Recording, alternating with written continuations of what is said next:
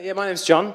I saw this thing on Twitter the other day, and it's a way to introduce yourself to people who might not know too much about you. Pardon me. And it's like, the question is, what 3 things could you talk about for 30 minutes without any preparation? So for me, the 3 things that I could talk about for 30 minutes without any preparation are themes of fatherhood in the Star Wars universe. I could talk probably 45 on that one. The 2005 Ashes series, definitely not the one that's just happened. We'll leave that one out of it. And then probably the third one that I could speak about unprompted is probably something to do with guitars, but I'll come to that another time. But the good news is I have spent some time preparing for the next half hour, so that's good news. I'm going to be kicking off this series. We're going to be talking and walking our way through the Sermon on the Mount over the next few months. And there it is, with the lovely sort of Deathly Hallows vibe thing going on there at the top. You'll see that take shape over the weeks as we go. And back at the end of last term, Sam suggested that we walk through this brilliant and beautiful passage of Scripture together. And my heart leapt. I don't know about anyone else. And we got together, a few of us, some of the faces you're going to see over the next few weeks and months up here, and had a brilliant time talking about what we're going to talk about. I love talking about conversation. Talking about talking is good fun. But I got really excited again for all that the Lord is going to do with this church community as we look at his words. So just to give you a bit of context to the Sermon on the Mount, you've probably heard of it, even if you've not been to a church ever before. You'll probably be aware of some of the things in it. You can find it in the Bible. It's in Matthew chapters 5 through 7. There's another Sermon on the Plain in the book of Luke that's a little bit different, covers some of the same stuff, but a lot of what's in the Sermon on the Mount is unique to the book of Matthew. Sermon on the Mount is widely considered to be one of the most influential and iconic sermons given by Jesus in the Gospels. It's got loads of memorable bits, stuff like the Beatitudes, stuff about salt and light, stuff about turning the other cheek, loving your enemies. It's got the Lord's Prayer in there. It's got asking, seeking, and knocking, and it even finishes with this classic story about the wise man who built his house upon a rock. Some of you know a song about that. And some of those phrases have found their way into even wider culture, like turning the other cheek. And the Lord's Prayer is it's ubiquitous. Even if you're not a Christian, you've probably heard of the Lord's Prayer. So you will be familiar with a lot of the things that we're going to talk about over the coming weeks. But just to step back a bit, where does this sit in the context of this book, in the context of this Bible? Well, I don't want to insult anyone in the room, but I'm just going to assume that you know nothing about this book, so I'm going to give you a quick tour through the beginning to at least where we get to in Matthew. So Matthew is part of what we call the New Testament of the Bible. So this book, cut it about 2/3 of the way in. The first 2/3 is the Old Testament. The last third is the New Testament. And the events described in the Old Testament are sometimes called the Hebrew Bible. They're the sacred scriptures of the Jewish religion. They describe events maybe from about 1,500 years before to about 400 years before the birth of Jesus.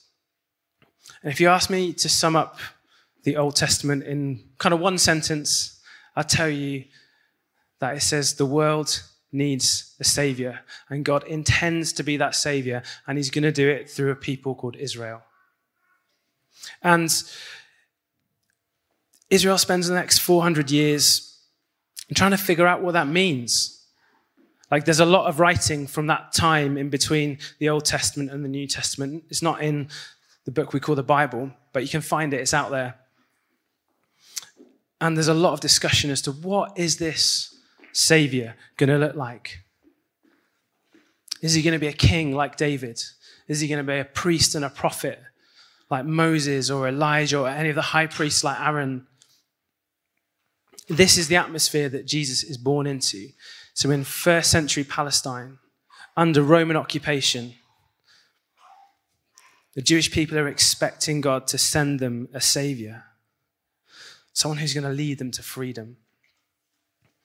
And in the New Testament, Jesus shows up, and Jesus is the savior that God has promised. He's not just someone sent by God, but he happens to be God as well. He's this hard to explain, hard to understand, crazy collision of God and man in one person. And Jesus says, hey, all these scriptures, all these stories, they're pointing to me. It's all about me. I'm the fulfillment of all those promises. And the New Testament records the life and the death and the resurrection and the ascension of Jesus. And all of that saves the world from sin and decay and death. And then we get a bunch of letters from guys with names like Paul and Peter and John, trying to figure out what it all means and how do we live in response to that.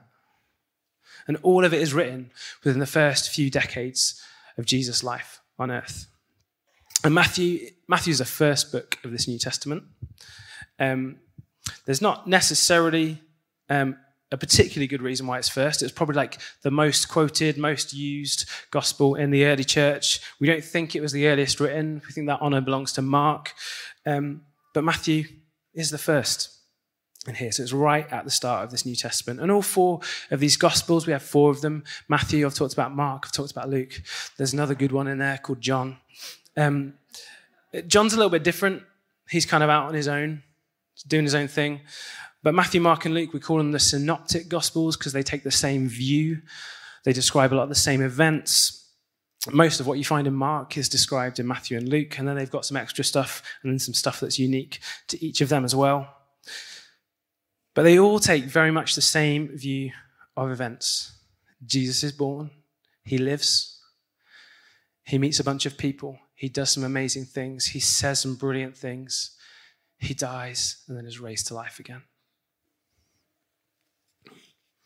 So in Matthew, we're actually never given the name of the author in the book of Matthew. Just thought you might want to know that. It's church tradition that we call it the Gospel of Matthew. Although I don't see any reason to have to keep referring to the author of Matthew, so I'm just going to talk about Matthew, if that's all right. But just so we know, that's where we are. And Matthew's Gospel has got this very intentional structure. So it starts with an introduction and ends with an epic conclusion. So in the introduction, we get the nativity story. We get Jesus' genealogy. So a story of the people that Jesus is descended from. The story that a few weeks ago we were all talking about at Christmas, of how Mary gave birth to Jesus and how some wise men came to see him. And then that's the introduction. And at the end, we get Jesus' death on the cross. We get his burial. We get his resurrection. We get his ascension back into heaven. But in between, sort of the bulk of the book of Matthew, there are these 5 sections. And they all start with Jesus doing some stuff. They all start with some narrative, some story. Jesus meets some people. He might heal some people. And then each of those sections ends with some discourse, some words from Jesus. And if you want a really beautifully laid out version of that structure, go check out the Bible Project's Read Scripture on Matthew. Like beautiful drawings. You'll get loads out of it. It'll take about 8 minutes of your time. Go do that when you get home. But we've got these 5 blocks of teaching, and the Sermon on the Mount is this first bit of teaching.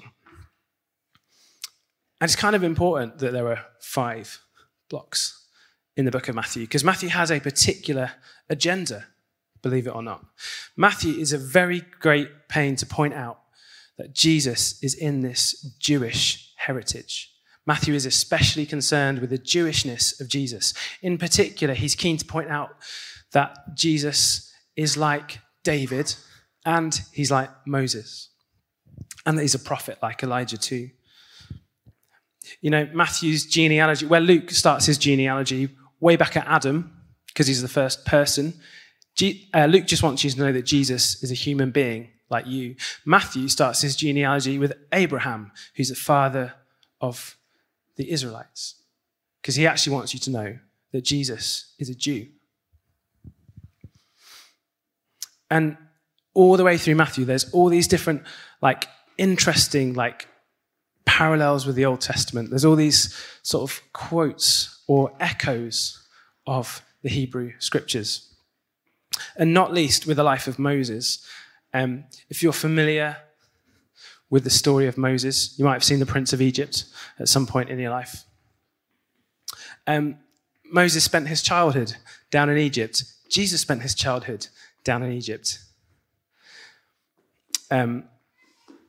Moses went up on a mountain to receive the law of the Lord. And Jesus does his first set of teaching on top of this mountain. And mountains are really important because in the Jewish mind, they are one of the places that heaven and earth overlap.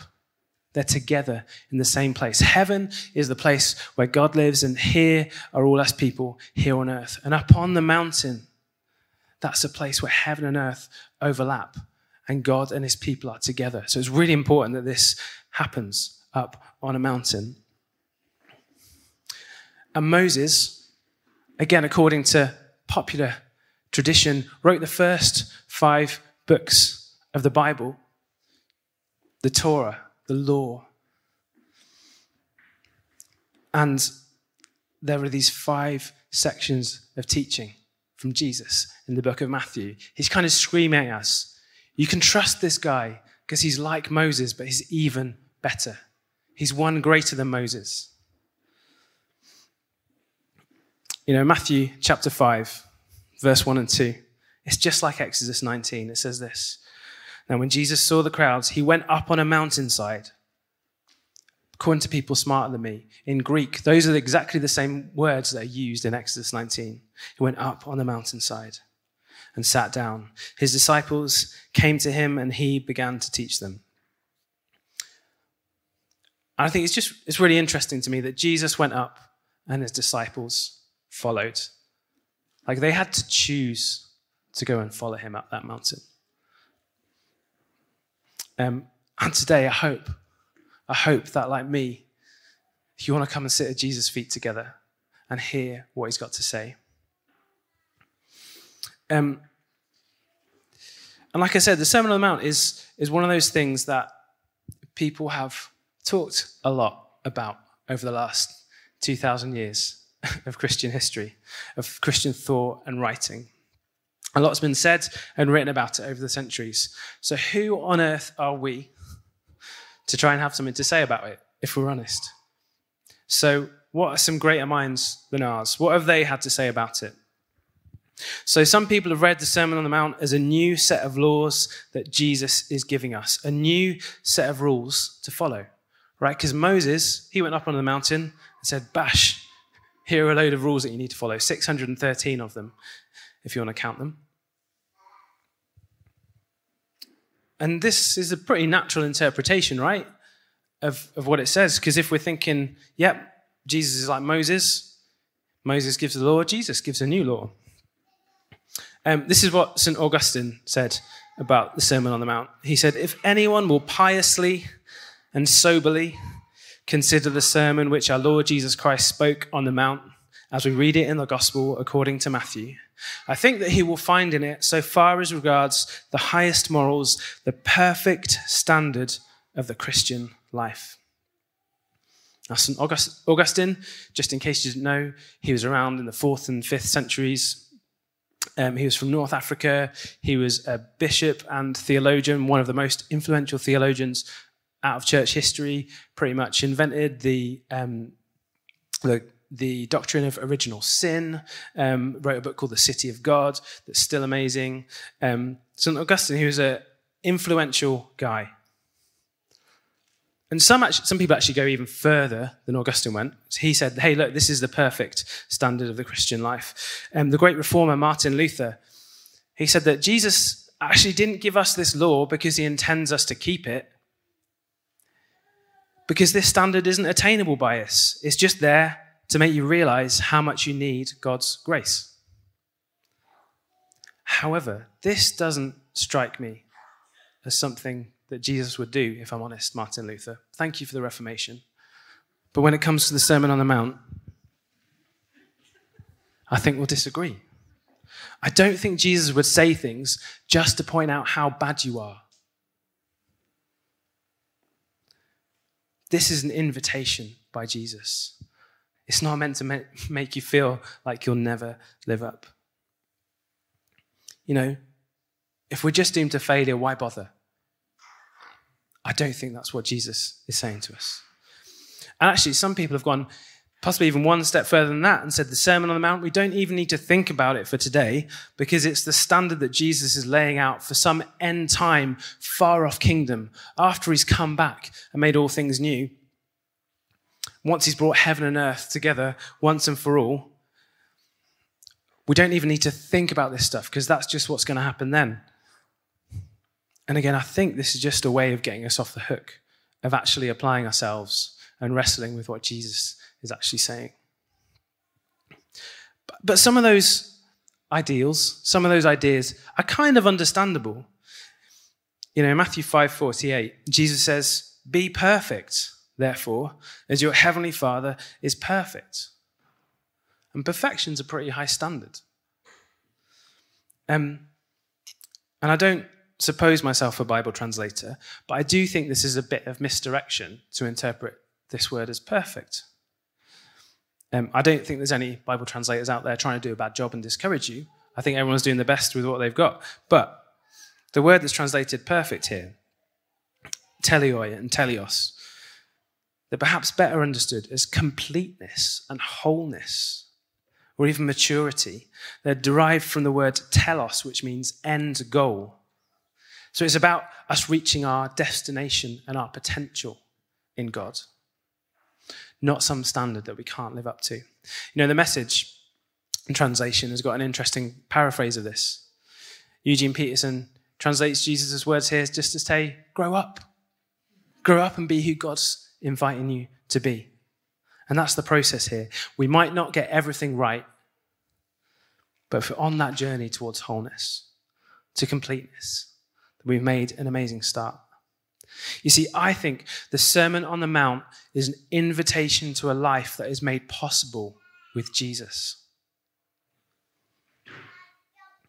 Dallas Willard, who you'll probably hear quoted quite a lot over the next few months, he wrote a book called The Divine Conspiracy, which unpacks the Sermon on the Mount. And he said this: the Sermon on the Mount is a concise statement of Jesus' teachings on how to actually live in the reality of God's present kingdom available to us from the very space surrounding our bodies.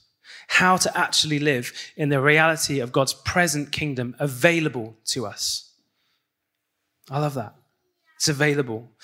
It's an invitation to live this kind of kingdom life now, not in a future far off time, but in our day-to-day lives. And Willard goes on to say that Jesus is essentially addressing two questions that all of us on some level have got. You know, what is the good life? And what does it mean to be a good person? What's the good life and what does it mean to be a good person? And the good news is that we're not on our own in this, because we can't separate the Sermon on the Mount from the closing chapters of Matthew's Gospel that I talked about. When Jesus was crucified, died, was buried, he descended to the dead, but on the third day he rose again. Because Jesus broke the power of sin that kept us enslaved. He opened the door to walking with God. He fixed what was broken in humanity by his death and his resurrection and restored us to relationship with our Creator. And then he sent his Spirit to empower us and produce this good fruit in our lives. You see, we're not saved by the good life, but we are saved for it. We're not saved by being good people, but we are saved to be good people. And it's all possible because of what Jesus has done. It's all possible because of what Jesus has done. I think that is the thrust of every moral and ethical teaching in the New Testament. We don't strive for a godly life to earn God's love, but because we are so loved, because we are so cherished, and because we are paid for at such a high price, it only makes sense to live in response to that, like we were singing. And as we read these words of Jesus, like, who doesn't want to live the kind of life that he describes? One that's free from anger, one that's free from lust, one that's free from the need to have revenge, one that's free from judgment and is full of forgiveness.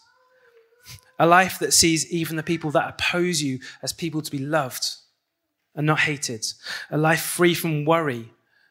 A life free from being concerned about what comes next.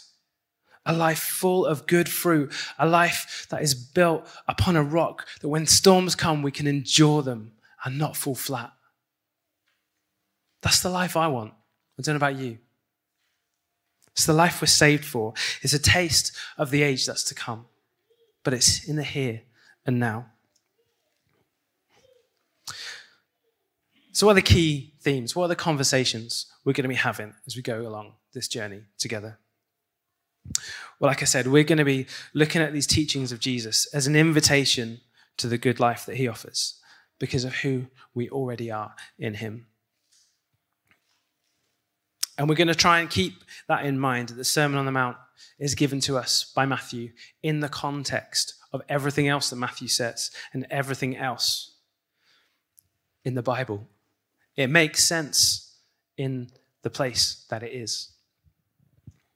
And I think one of Jesus' primary concerns is that our internal world and our external world would be consistent with one another. There's a lot of attention in these chapters paid to our heart and our mind, to our motivation, to our driving forces. You know, it's like Jesus knows that these are the determining factors of the kind of people that we're going to become. And he's after consistency, I think. As I read through the Sermon on the Mount, the word hypocrite jumped out at me. It's in there 4 times. You know, a hypocrite is someone whose words don't match their actions. And Jesus calls out hypocrites another 13 times in the rest of the gospel stories. He's not just after people who have got all the words. He's not even after people that even do the right stuff. He's after people whose hearts are fully turned to him. You know, through the biblical narrative, God has been looking for people whose hearts are turned to him. He gave Israel the law on tablets of stone. But he said, do you know what? I really want to write it on their hearts. Those are the people I'm looking for. He doesn't want you to just be good at remembering a list of instructions, but he wants you to think and feel and reason like him. And you're then prepared to put it into action. And I think the Sermon on the Mount has got a lot to say about our internal world making its way out into our actions and into our words. So we're going to be asking ourselves some key questions. First question we're going to ask ourselves is, how is our heart? That's going to be the key question as we go through chapter 5. What's going on inside of us? You know, we start off with the Beatitudes. Are we going to be meek people? Are we going to be those that hunger and thirst for righteousness and justice?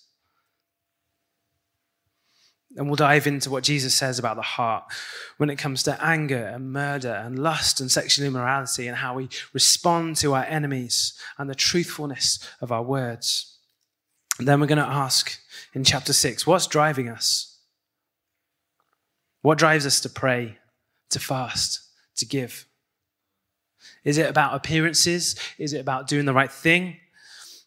Or is it about being seen by our Father in heaven?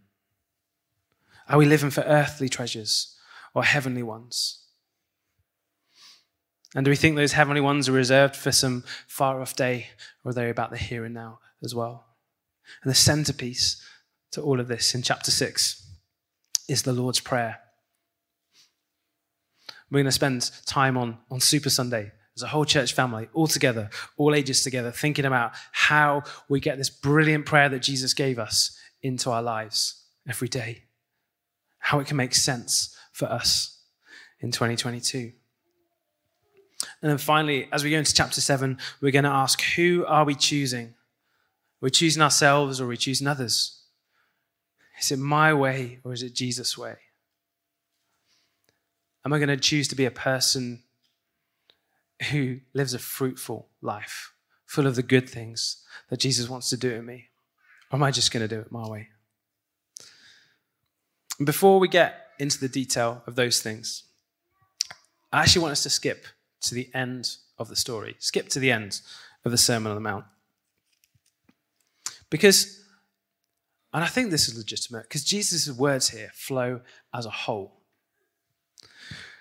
Like, Matthew didn't structure the Sermon on the Mount to be read as sound bites in isolation, just a few nice memory verses. This thing flows and moves together as a whole. So I think, to my mind at least, if we're going to think about this thing as a whole, it's totally legit to start at the end, if that's all right. So Matthew chapter 7, verses 24 to 29. You've probably heard this story. But this is Jesus closing out this sermon. He says, "Therefore, everyone who hears these words of mine and puts them into practice is like a wise man who built his house on the rock. The rain came down and the streams rose, and the winds blew and beat against that house, yet it did not fall, because it had its foundation on the rock. But everyone who hears these words of mine and does not put them into practice is like a foolish man who built his house on sand. The rain came, the streams rose, and the winds blew and beat against that house, and it fell with a great crash." When Jesus had finished saying these things, the crowd were amazed at his teaching, because he taught as one who had authority, not as their teachers of the law. So Jesus gives us this picture of two builders, one wise and one foolish. One who builds on the rock and one who builds on the sand. One whose house withstands the storm and one whose house falls flat. And the difference? It's not because they were both sat at Jesus' feet listening to him. It's because the wise builder put Jesus' words into practice. He was the one that took action on what he heard. You know, this is the warning that's repeated in both the Old and New Testaments, but most notably in the book of James. And also, side note, James is fascinating. The amount of the Sermon on the Mount that appears in the book of James is crazy. If you Google that, like James, Sermon on the Mount parallels, you have at least 10 minutes of really interesting reading. At least it was for me. But this one parallel I want to pull out is James 1, 22 to 25. James also is just a bit more blunt than Jesus, if we're honest. He's like, spade is a spade. He says, "Do not merely listen to the word and so deceive yourselves. Do what it says." He's like blunt. Do what it says. Anyone who listens to the word but does not do what it says, is like someone who looks at his face in a mirror and after looking at himself, goes away and immediately forgets what he looks like. But whoever looks intently into the perfect law that gives freedom and continues in it, not forgetting what they've heard, but doing it, they will be blessed in what they do. You know, mirrors were actually quite expensive and not very common in the first century. You know, and to be honest, they probably weren't even that clear. So it is quite conceivable that someone could go quite a long time between seeing their own reflection. It's not like, I don't know about your house. In our house, it's hard to get out the door without seeing yourself in a mirror a few times. And then, not to mention the rise of selfies and seeing your photo plastered everywhere. But in the first century, it was incredibly uncommon to actually see yourself. But anyway, James does say immediately forgets what they look like, right? You know, and I'm not wishing to elevate any words that anyone shares from this, I was going to say stage, but it's not really a stage, is it? From this bit of the floor. I'm not wishing to elevate any words over this microphone to be alongside the words of Jesus. But I do believe that as we listen to Jesus together and discern his will as a community, gathered around the scripture and listening to the Spirit, I do believe Jesus will speak to us. and we'll hear his words together. Like, I want us to look intently into this perfect law, this complete, this fulfilled, this achieving its intended purpose law, and find the freedom that Jesus offers us in it. But to do that, we can't be content to simply be people that hear the word. What we read in here has to change us, not just tickle our ears. It's no good just to make a mental agreement with Jesus and think, yes, I can get on board with that, but then carry on with the same lifestyle. Otherwise, we're being those hypocrites that Jesus warns us about. And you might be thinking, but hold on a second, John. A minute ago, you were talking about the importance of our internal world. Isn't that the place to start, right? Why this emphasis on doing stuff if we just need to be changed on the inside? To which I would say, yes, you're right. But part of the process of being transformed on the inside is by putting into practice what we know to be right. As human beings, our internal world and our external actions are more closely knitted together than we like to think. You know, we can talk about ourselves as bipartite or tripartite people. People in 2 or 3 parts, maybe made of body and soul and maybe even a spirit in there. But these are just categories to help us understand how things work. Like, we are majestically complex creations whose constituent parts can't just be put into boxes. Like, when we face a physical threat, we get emotionally, like, our emotions tell us something, don't they? Like, we're not just like this meat computer being born about by a body, are we? Like, we're intrinsically linked. All these things overlap. Our behavior in one area of our life is going to affect the way we think about another area of life. All these things are interlinked. You know, think about the way that our mental health affects our physical well-being. And I'm not saying that we fake it till we make it either. But putting into action what we know to be right and having a healthy expectation that our feelings are going to catch up with us at some point, I think is what we need to do. We all have those mornings when we don't want to get out of bed, but we do. If we're purely led by our feelings and all this stuff, we'll never make any progress. So we're going for this on all fronts. Right, we're going to invite Jesus through his Holy Spirit to minister to our hearts and minds. But in partnership with that, we need to put Jesus' words into action. You know, some days it'll feel like more of one than the other, but it's not a choice between the two. You know, and as we walk through the series, we're going to be giving you some practical tools, some ways that we can apply this stuff together. And some weeks it'll be small, and some weeks it'll feel easy, and other weeks it'll feel a bit more of a challenge. And I believe that you're in this room or you're watching online because you want to change. You want to be like Jesus. But if you're anything like me, a lot of the time you just need some help knowing where to start. You know, I think we can sit here and make an agreement with what's being said a lot of the time. But the challenge comes in making a difference to the way we live.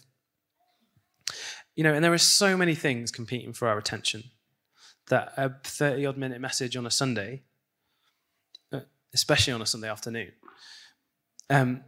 is going to be so easily squeezed out of our heads by the other distractions of the day, you know, however valid those distractions might be. And no matter how much we might agree, be convicted by, or inspired by what we hear at church, unless we take steps to make it part of our lives, it's just gone like vapor again. It's so easy. It's happened to me so much of my life. I've been in a lot of church services. Like a lot. And the number of times it makes a practical difference to my life. I want to see that number come up way more in proportion with the number of times I come to church. So we want to take that challenge seriously, to actually put tools in your hands to help you act on what you've heard, to help you not be a hypocrite. I mean, you might entirely disagree with what's said, in which case, feel free to not put anything into action. just give you that disclaimer. But I want to build my life upon the rock of Jesus. So this week's, let's call it a practice or homework if you prefer that vibe, but you probably don't want homework. You want a practice to put into practice. Nick that from John Mark Comer. I want us to begin to get familiar with the Sermon on the Mount. So it's in Matthew 5-7. I want you to read it a few times this week, if I can be so bold as to ask you to do that. It's going to take you less than 10 minutes. I timed myself the other day. It was 8. That's not a challenge. But if you read it faster than that, congratulations. Maybe read it a bit slower and take it in next time. I want you to read the Sermon on the Mount a few times this week. Maybe even try a few different translations. If you don't know how to look at different translations, maybe head to Bible Gateway. That will help you out, find you some different translations. Read it in a kind of standard translation like the NIV or an ESV. Maybe read it in a more paraphrased version. Like I said, I really like the Message. It helps me understand things in a different way. You can find all that on the internet. Because like I said earlier, everything we're going to talk about in the coming weeks from the Sermon on the Mount has to be found within the context of the Sermon on the Mount. Actually, reading a lengthier passage of Scripture, reading 10 whole minutes of Scripture, might actually feel a bit unfamiliar for you, especially if you've grown up in a church tradition where the emphasis is on like a devotional type reading. Maybe reading a couple of verses at a time and really letting the Lord speak to you about that. And I think that's really important. I do that, and I do that as part of my Bible reading. And I think that's really important. But I think we also need to know the full story, the full sweep of Scripture, because we'll see patterns and recurring themes that we wouldn't otherwise see. I once heard a guest speaker we had many years ago, a guy called Randall Worley, share an illustration from this wise and foolish builder. And he talked about how if we see Jesus' words as the rock that we're building on, he said, what else is sand apart from tiny bits of rock? And if we're just going to take tiny bits of the rock at the time, we're not going to be able to build on it. We need to know the whole story, right? I don't think that's necessarily what Jesus was saying, but I think it's a really helpful way for us to think about understanding the full story of Scripture, not just the little bits that make us feel good and that we like. So I hope that a few points this week you can find 10 minutes alongside, or maybe instead of whatever your own pattern of study and your rhythm of reading Scripture is. And if you don't have one, this is a great place to start. I've just given you an idea that maybe you didn't have when you walked in this room. But as we start this journey together, I want to pray for us. I want to pray that we allow Jesus to move in our hearts and our minds, and that we will partner with him, with our hands and our feet, and our words and our actions, to be the people that he invites us to be. So would you stand with me? I want to pray for you. And the band can come back up, and Lucy's going to come and help us close out in just a second.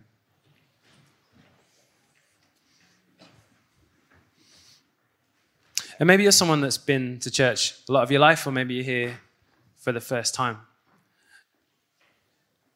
And maybe like me, you look back at all those times you stood in a room with a bunch of other people and heard a deeply inspiring message. But then perhaps you went home and nothing changed. I've been that person a lot of times. But I'm not content to be like that anymore. I want my life to change. I want to look like Jesus. I want to live the life of freedom and wholeness that he invites me to. So I want to pray for you.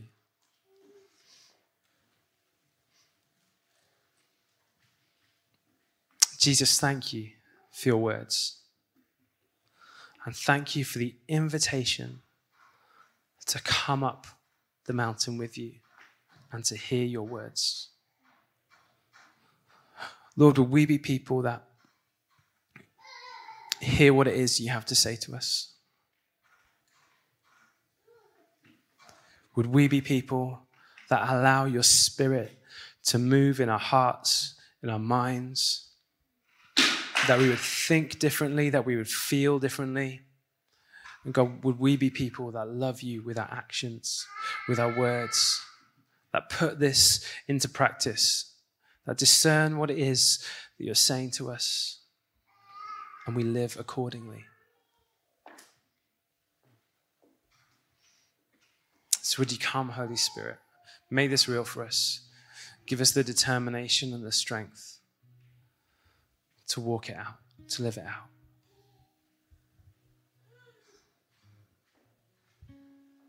Come, Holy Spirit.